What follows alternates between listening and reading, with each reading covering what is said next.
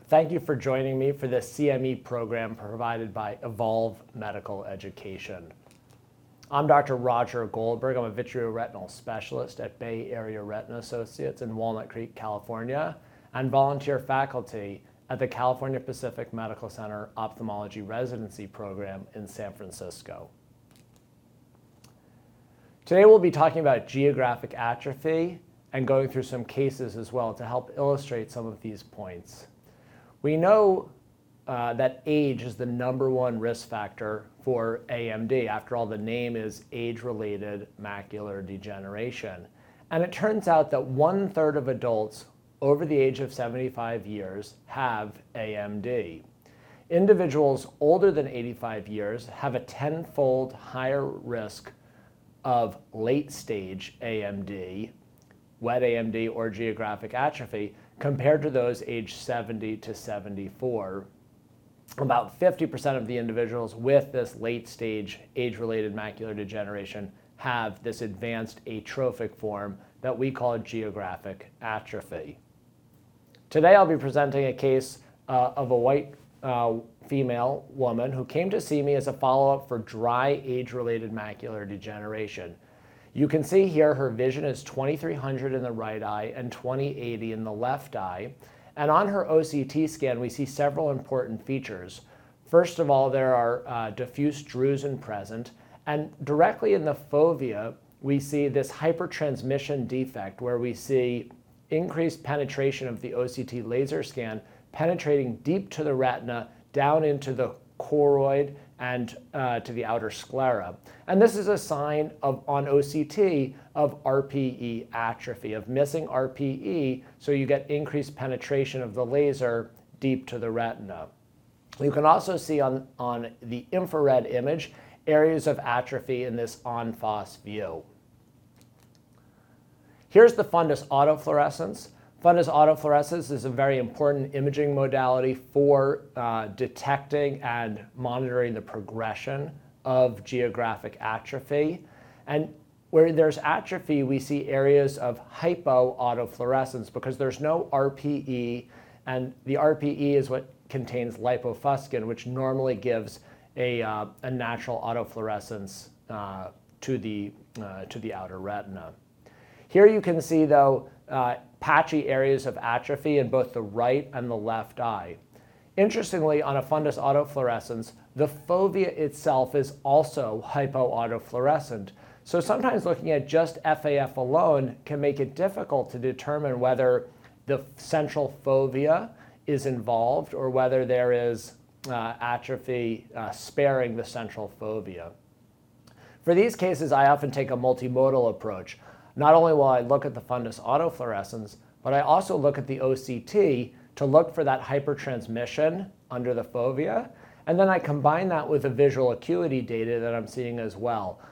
And together I use those to help guide my decision whether to treat a patient or not. So 2300 in the right eye, 2080 in the left eye. Should we treat this patient, and if so, which eye? Now let me tell you a little bit more about her. Cognitively, I can tell you she's very with it. She lives alone in a single-story home. She cooks all her own meals, and she gardens every day. But by the way, she's 105 years old. Pretty incredible. She's quite dynamic, a joy to take care of.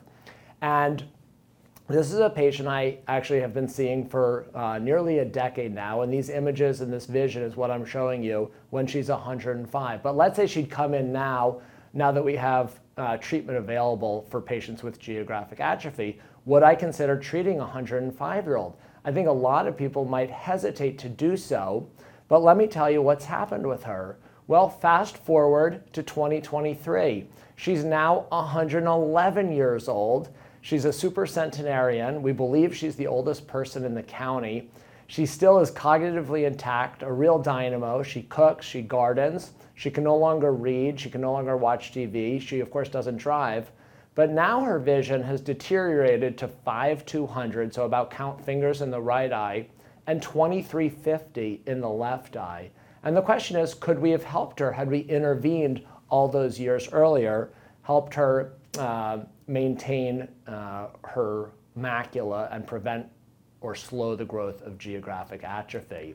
Here's what she looks like now. You can see there's really diffuse RPE atrophy, diffuse geographic atrophy. The areas of hypertransmission extend really throughout the entire macula, very large areas of atrophy on the infrared image. And when we look at the fundus autofluorescence, we see very large areas clearly now, not only involving the fovea, but really taking out most of the macula. So it can be hard to predict, and I don't think age itself should be exclusionary in the decision to determine whether we should treat a patient, because it can be hard to predict how long a patient is going to live. None of us have a crystal ball, of course. And so I think you really need to look at the individual patient factors, what their visual needs are, what their mental status is, and make a decision kind of together in conjunction with the patient. What are some other risk factors? Well, there are some environmental and lifestyle factors as well that contribute to geographic atrophy. Smoking, of course, can be a factor in up to about 1/3 of cases. High alcohol intake has been associated with geographic atrophy and GA progression. Certain dietary factors, including the intake of large amounts of saturated fat or dietary cholesterol, and the low intake of antioxidants, vitamins, and minerals. And then finally, high sunlight exposure. For example, there's an increased rate of macular degeneration in patients who work outdoors, kind of in high sunlight environments, for more than 8 hours a day. We also know, for example, patients who are aphakic or who had intraocular lenses implanted before the mid-'80s, which were starting in the mid-'80s, intraocular lenses blocked UV light. And those patients were also at increased risk for developing age-related macular degeneration and geographic atrophy. So let's take a look here at another case. This is an 86-year-old white man who's pseudophakic in both eyes, had a history of a retinal detachment in the left eye, and has advanced glaucoma, open-angle glaucoma in the left eye, some evidence of glaucoma in the right eye, not as advanced in the right eye. Former smoker, quit in 1953, lives independently, is 20/60 in the right eye, and 2800 in the left eye. So here's the right eye, and this patient has what can be difficult to tell on the autofluorescence here, but clearly when you look at the infrared image and the OCT, we see that the fovea, not just the foveal center, but really the entire fovea is still spared. And so it can be difficult sometimes on an autofluorescence to tell whether or not the atrophy involves the fovea, again, because the fovea tends to be hypoautofluorescent on a fundus autofluorescence imaging system. So you really have to look at the multimodal imaging. The infrared and OCT, again, clearly show that the fovea is spared. Now, the fellow eye does not see well, and that the fellow eye doesn't see well due to geographic atrophy, in part here, but also due to the advanced glaucoma and the history of the retinal detachment. And so here it appears on the infrared image as well as the OCT that actually the central fovea is spared. So you might think this patient has good visual acuity and might be a good candidate for pegcetacoplan.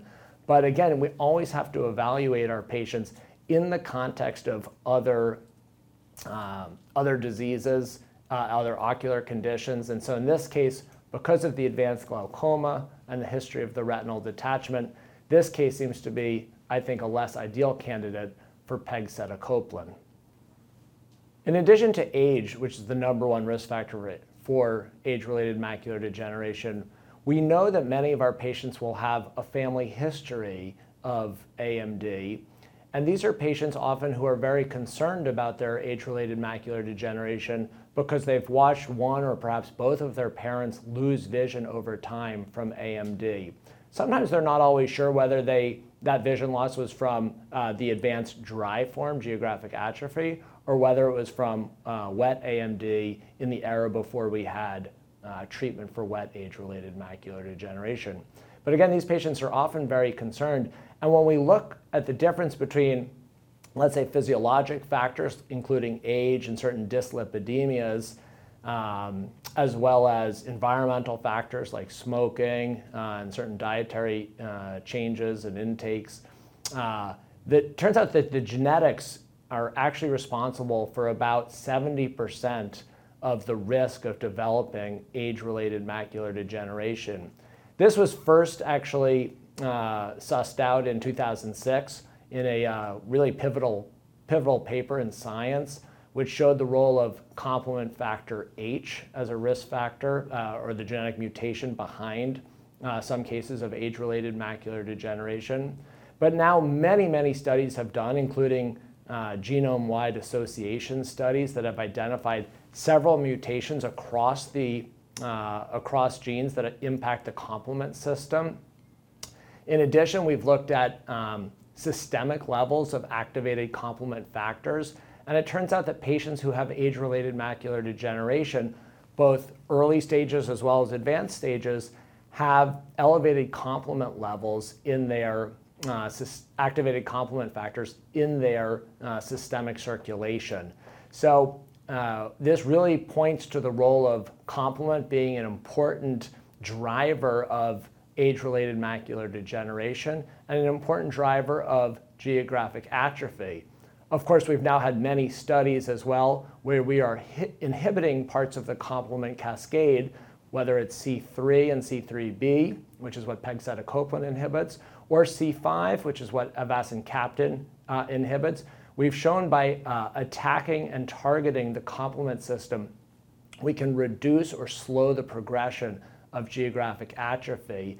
And a lot of these complement risk factors really are genetic in origin and speak to the family history that both the patients know about and that we often ask about in clinic, because generally speaking, outside of the research setting, it's not easy to do genetic testing on these patients. There are some genetic companies out there that will do genetic testing, but these are not currently covered by insurance, and so the patients have to pay out of pocket for that level of genetic detail. They are available though. But usually I just ask, do you have any family members who have AMD? And oftentimes the patients are forthcoming with that information.